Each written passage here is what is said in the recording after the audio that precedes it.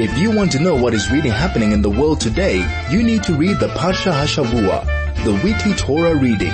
Join Rabbi Mendel Lipska for the next hour as he delves and enumerates the themes running through the weekly Torah Parsha, only on 101.9 Chai FM. And a wonderful Erev Shabbos to all of you. Great to be here to share some ideas, to look at the Parsha, and to try and glean from the Parsha some personal lesson. As I always say, it's the relevancy, the idea that the Parsha speaks to each and every one of us on a daily, weekly basis for sure. And when we delve into it, when we look carefully at the Parsha, when we listen carefully to the reading of the Torah, we will hear, we will see, we will understand some dimension that speaks to us personally and directly in the issues that we face in daily life. The Parsha is Yitro. It's a great Parsha. It's a Parsha that speaks about the Ten Commandments, revelation at Sinai, where it all began in a sense. Although the Jewish people had come out miraculously from slavery in Egypt, they marched towards Sinai, and there they received the Torah, the Word of God, the wisdom of God, the law of God, which governs the lives of each and every single person, the lives of each and every single Jew. The Torah is, well, it's Torah Chaim, it's Torah of life. And what was given to us at Sinai is not only a series of laws, do this, don't do that, although those are incredibly important. After all, what's life all about? Life is all about do's and don'ts. And we have to know what to do, and we also have to know what not to do. This is what makes us responsible individuals living a life of correctness and purpose. Of course, do's and don'ts are important. But more than that, there was a bond that developed. There was a relationship that developed between God and the Jewish people. God speaks to the Jewish people and says to them, I am giving you my wisdom through the medium of Torah. Torah not only gives us laws, ideas, but it also shares with us the wisdom of God. And what God is actually saying to us is that not only I'm giving you this gift, but I'm giving you the capacity to understand this gift. And this is something which is so important for us to understand. After all, faith in God is fundamental. We believe in God, we believe in His Torah. But it's not enough just to believe, even though that is primary. We also have to understand, and this is why the study of Torah is so important, because the study of Torah not only enables us to understand how we live life by the do's and don'ts, but the study of Torah actually opens up our minds, our intellectual capacity, our intellect, to receive the presence of God. And this is something which each and everyone hopefully strives for. Not only to live a life correctly, but to live an elevated life, to live a life where godliness has not only some vague presence, but a knowledgeable presence. As Maimonides tells us, it's a mitzvah to know, to understand godliness as much as possible. And while one may ask the question, how is it possible for a limited, finite mind to understand the infinite dimension of godliness? That's the gift that God gave us, that yes, even this limited mind, a mind that is limited by all sorts of things, nonetheless, with proper involvement, attention, and devotion, we are able to expand that mind to such a degree that it is able to grasp godly concepts and godly dimensions, that we begin to understand His interaction with us, His interaction with His world, what creation is all about. And this is the study of Chassidut, bringing us into that dimension of a relationship with God. And this is the Parsha of Yitro, where God gives us the Torah. This is the great moment. The Jewish people are standing around Sinai, about to receive this incredible gift from God, a gift that is infinite, beyond any description, beyond any words. The question, however, is take a look at the beginning of the Parsha, and it says, Vayishma Yitro, and Yitro heard. Rashi asks the question, Mashmu Shama Uba. What was that he heard that caused him to leave the comfort of his home in Midian and arrive in the wilderness where the Jewish people are? After all, Yitro was the Kohen Midian. He was the political and religious leader of one of the most powerful empires at that time. It was a strong country. Yitro was a man who, rose to the top in that society. He was both their political leader and their religious leader. And he is a man of incredible influence and importance in the world at that time. Once upon a time, he was actually one of the senior advisors to Pharaoh, but he fell out with Pharaoh, returned to his home in Midian, and continued his incredible role as both political and religious leader. And this man, actually the father-in-law of Moshe married his daughter, actually leaves this place of comfort and power and honor and strength and goes to the Midbar. He goes to the desert, to the wilderness, where the Jewish people are moving toward Sinai or soon thereafter. And the question Rashi asks, which is an obvious question, it says, and Yitro heard. What did he hear? What impressed him? What touched him to such a degree that he was desired to make this move? And while our sages give us a number of reasons, Rashi chose two. He said what he heard was the miracle of Kriyat Yamsuf, the splitting of the Sea of Reeds, and Milchemet Amalek, the incredible, miraculous battle against this powerful nation, Amalek, who came to attack the Jewish people on the way to Sinai. These are the two things that touched Yitro to such a degree that he left the comfort and power of his home and came to join the Jewish people. Now, what was so special about these two events? What was so unique about these two events that actually caused Yitro to move away from his power base and come to the wilderness in the desert? What was so great about the splitting of the sea and Milchemet Amalek that was able to move this man? And the answer is, well, obvious. Splitting of the sea, Kriyat Yamsuf, was a miraculous act on the part of God. God changed nature. Water which flows came to a halt, developed tunnels for each tribe to march through. It was an obvious miracle to all. It was something which the world stood in awe of. As we say in Az Yashir, everybody was overwhelmed by the incredible intervention of God within the natural order. When God created the world, it was a world of natural order, a world where he hid his divine godliness and allowed the divine nature to rule the world. And here comes an act. The Egyptians are chasing the Jewish people. The Jewish people stand at the banks of this great, great sea of reeds. And what happens? The water separates. The land becomes dry. The Jewish people march to victory. The Egyptians are destroyed. What was the Milchemet Amalek? What was the battle with Amalek? It was a little bit different. A great miracle, an incredible miracle. The Jewish people, who had no experience in warfare, after all, they were slaves for hundreds of years, they have to match up against and challenge the most powerful army in the world, the army of Amalek. Now, God could have done a miracle and destroyed Amalek in a moment, but he doesn't do that. He instructs Moshe to choose young men who will go into battle against Amalek. The miracle is that they won, but the Jewish people had to do something on their own. They had to contribute their own strength and ability to actually achieve this miracle. It was not an obvious direct miracle from God destroying Amalek. No, he wanted the Jewish people to actually engage in battle, to do something on their own, and he gave them the strength and the ability to be victorious. Moshe's hands were raised up, and as long as his hands were raised up, the Jewish people overwhelmed the armies of Amalek. These two episodes, splitting of the sea and Milchemet Amalek, touches Yitro in a very special sort of way.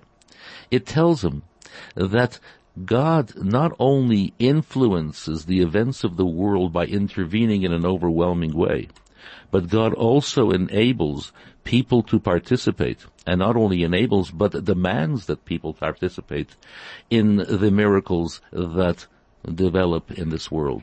It's a relationship between God and man, a relationship between the infinite and the finite. Of course, God could destroy Amalek on his own in a second, but God doesn't want that. God wants the people themselves to be involved and to create kelim, to create vessels for divine miracles to take place. Yes, there are moments when we need and we expect and receive overwhelming miracles that God himself simply does that which has to be done, as in the case of the splitting of the sea. But when it comes to these two acts, Yitro is incredibly impressed.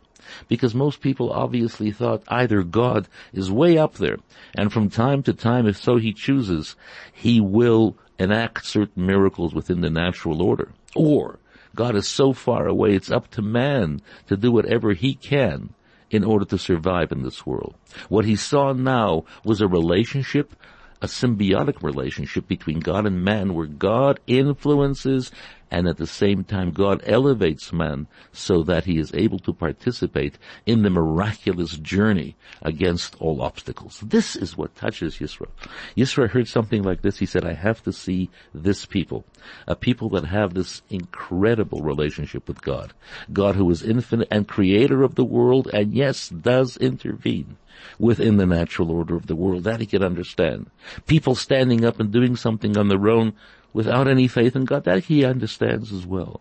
But the relationship between infinite and finite, the relationship between God and man, working together in a situation, recognizing, yes, there are moments of absolute miracles, and there are moments when we have to be part of the miracle that develop. This is something which touches Yitro. Now we have to understand, Yitro was not an ordinary person. Yitro was a man of extreme intellect. In fact, our sages tell us he was familiar with and experienced every single form of idolatry, every single form of paganism. He understood every single philosophy that nations rule their lives by. He understood each and every one, and he recognized inherent flaws in each and every one. And because of this, when he sees something which is absolutely overwhelmingly true, God the infinite, man the finite, God intervening, and man responding and acting as well, this is something which he never experienced before. It was either straight idolatry, where you create imagery, where you create ideas that have nothing to do with God, in fact, are contrary to faith in God. You either elevate man to superhuman power and give him strength, and you say it's the law of the jungle, survival of the fittest, this is what the world looks like, power. Or you create religions to confuse man, to create religions to kind of intoxicate the human being into a state of unhealthy faith. Those two things he understood fully, and he understood their strength, he understood their power, he understood how these ideas are something which is acceptable to the human condition, to the human mind. Wrong as they are, this is what rules the world. It's either false faith or superhuman strength. But the relationship between an infinite God and a finite person, where a person is able to elevate himself to such a degree that he can partner with God into bringing about the realization of great miracles, this he never saw before. Separately, yes, he saw it, but working together, he never saw it. And this is why our sages tell us something which is strange, something which is absolutely unique. One would think that even though Yitro was a man of great influence, of great power, of great intellect, he was a man who had the incredible merit that Moshe was his son-in-law, but one would think that the parsha in which we read the Ten Commandments would be named after somebody far more important, like Moses himself. Why don't we call the parsha Moshe? Moshe brings the Torah down from God to the Jewish people. We choose of all people a man who went through experiences which were anti-godly, a man who went through experiences which were not part and parcel of the reality of the faith that we have.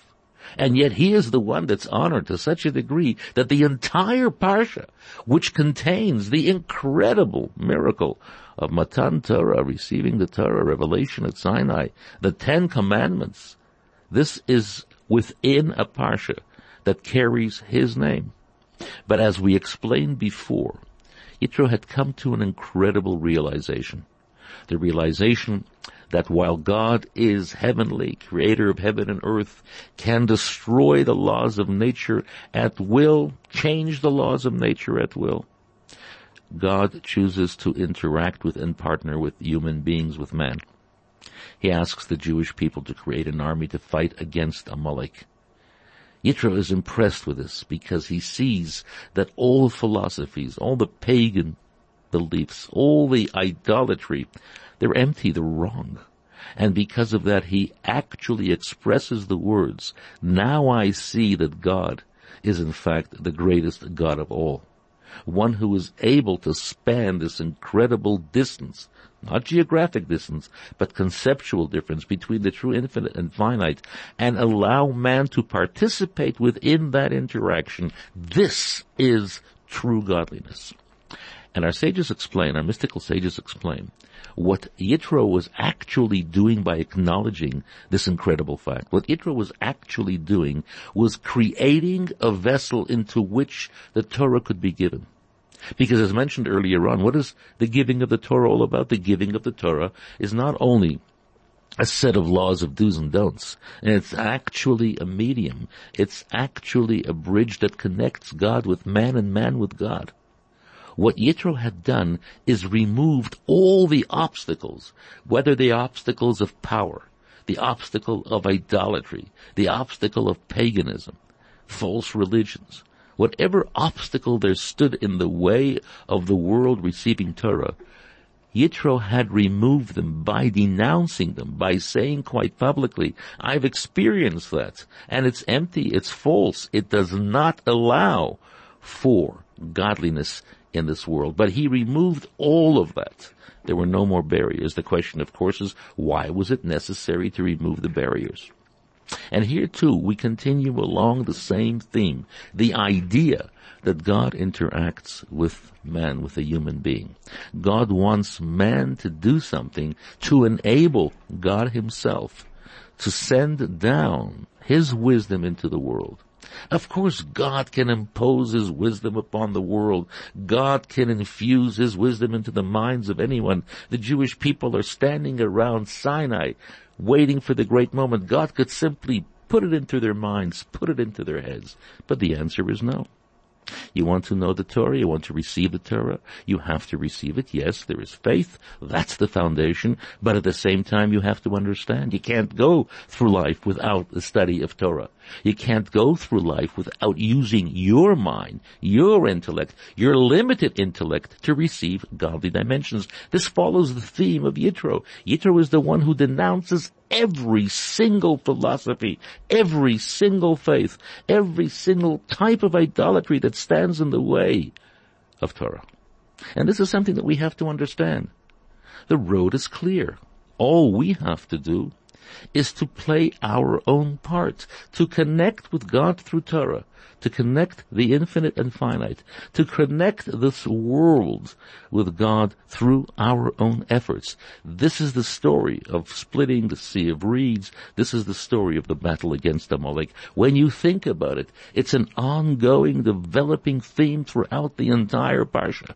And this is why Yitro is the one who's honored by having his name connected with the Parsha about the Torah, because basically what it does is it gives authenticity to this concept that our sages teach us, that in order for us to truly connect with God, it is through Torah.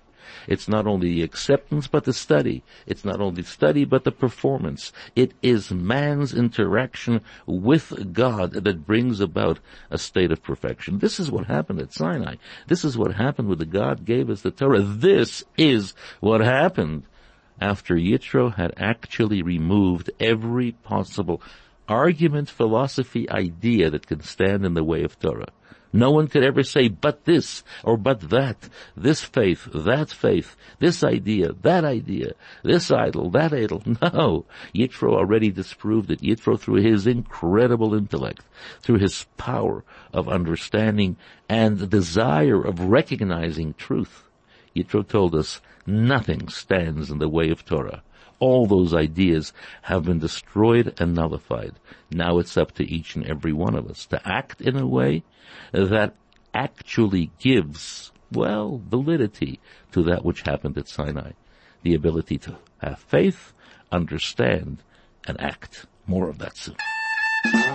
This is the Parsha Hashavua with Rabbi Mendel Lipska, only on 101.9 High FM.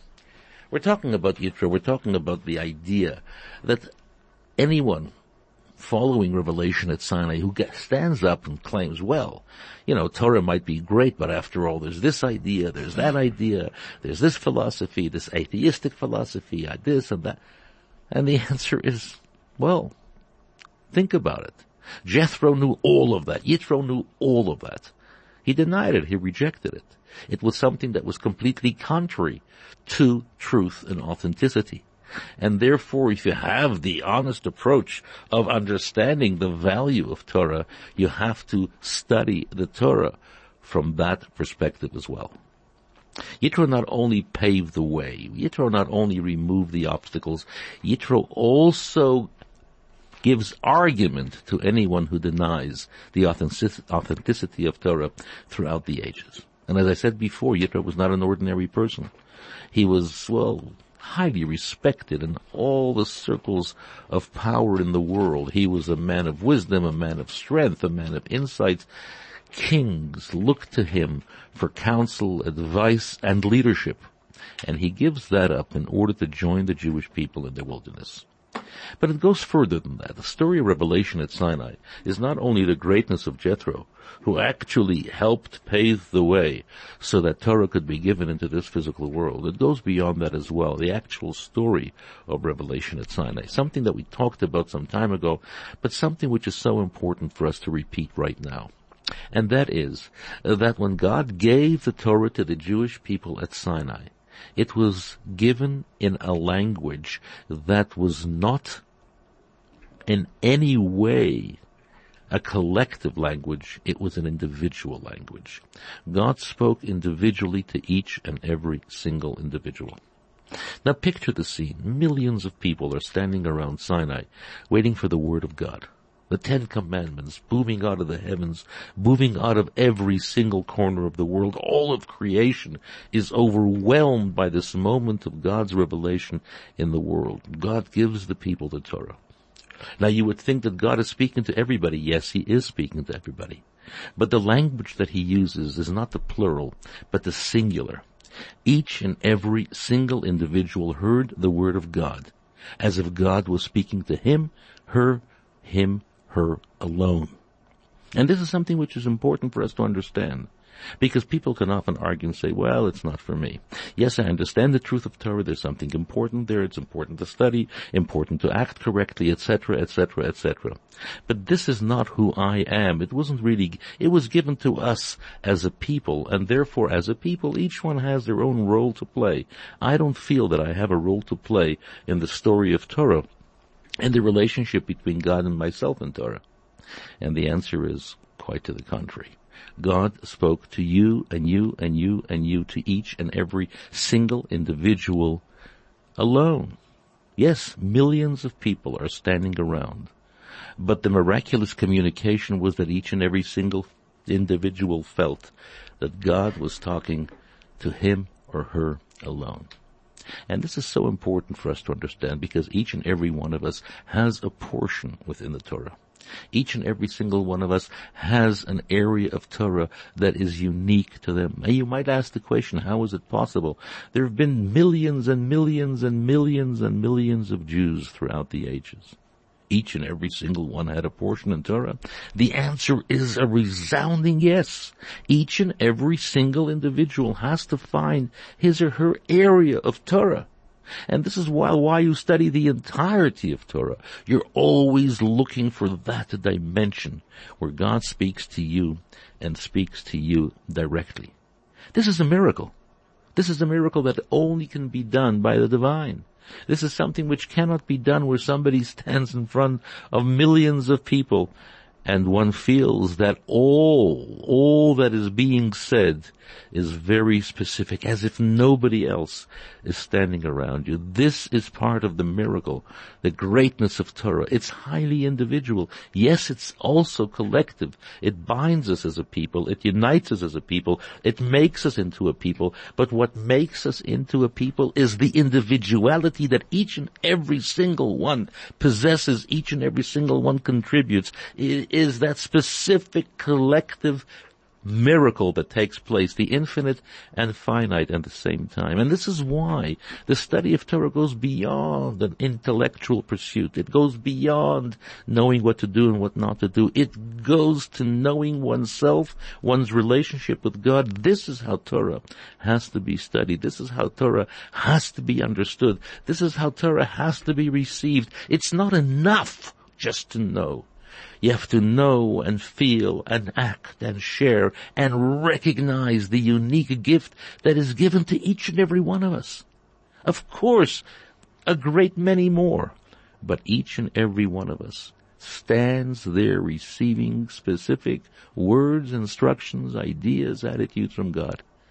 They're unique to us and to us alone. This is something that we have to understand. Yes, of course, the Parsha is named after Yitro. But what is the concept of Yitro, as Yitro mentioned before? Removing obstacles to the truth of Torah. This is what we have to do. In order for us to hear that individual message, we have to look at our own lives and ask ourselves, do I possess any obstacles that stops the flow, the idea, the practice of Torah in my life? In the life of those around me. And each and every one of us has to say, of course, there are so many areas of life which are imperfect. There are so many areas of life that needs to be corrected and uplifted. And this is what we have to do. We have to follow the example of Yitro and say, I am going to remove those obstacles that doesn't allow for the free flow of Torah into my life and the lives of others around me. I hear that word. I want to hear that word, which is unique to me, which is special to me. This is what makes Torah great. Torah is both infinite and finite at the same time. Torah is a miracle beyond all miracles, greater than creation in every sense of the word. We take a look at creation and the incredible universes that God put into being out of nothing. That is minimal compared to the miracle of Torah, which takes us to even greater places, which takes us to even more wondrous, infinite dimensions of knowledge and life. And this is why this week is such a special week. It's the Parsha that we read the Ten Commandments and hear the Ten Commandments. And this is why when you're in shul tomorrow, listen carefully. Listen to the introduction, what Yitro is going through, his relationship with Moshe. Listen to the story of the Ten Commandments. Listen to it all developing right in front of you, each and every one of us. And listen carefully for that relevant personal word. It's there because God spoke to each and every single individual directly.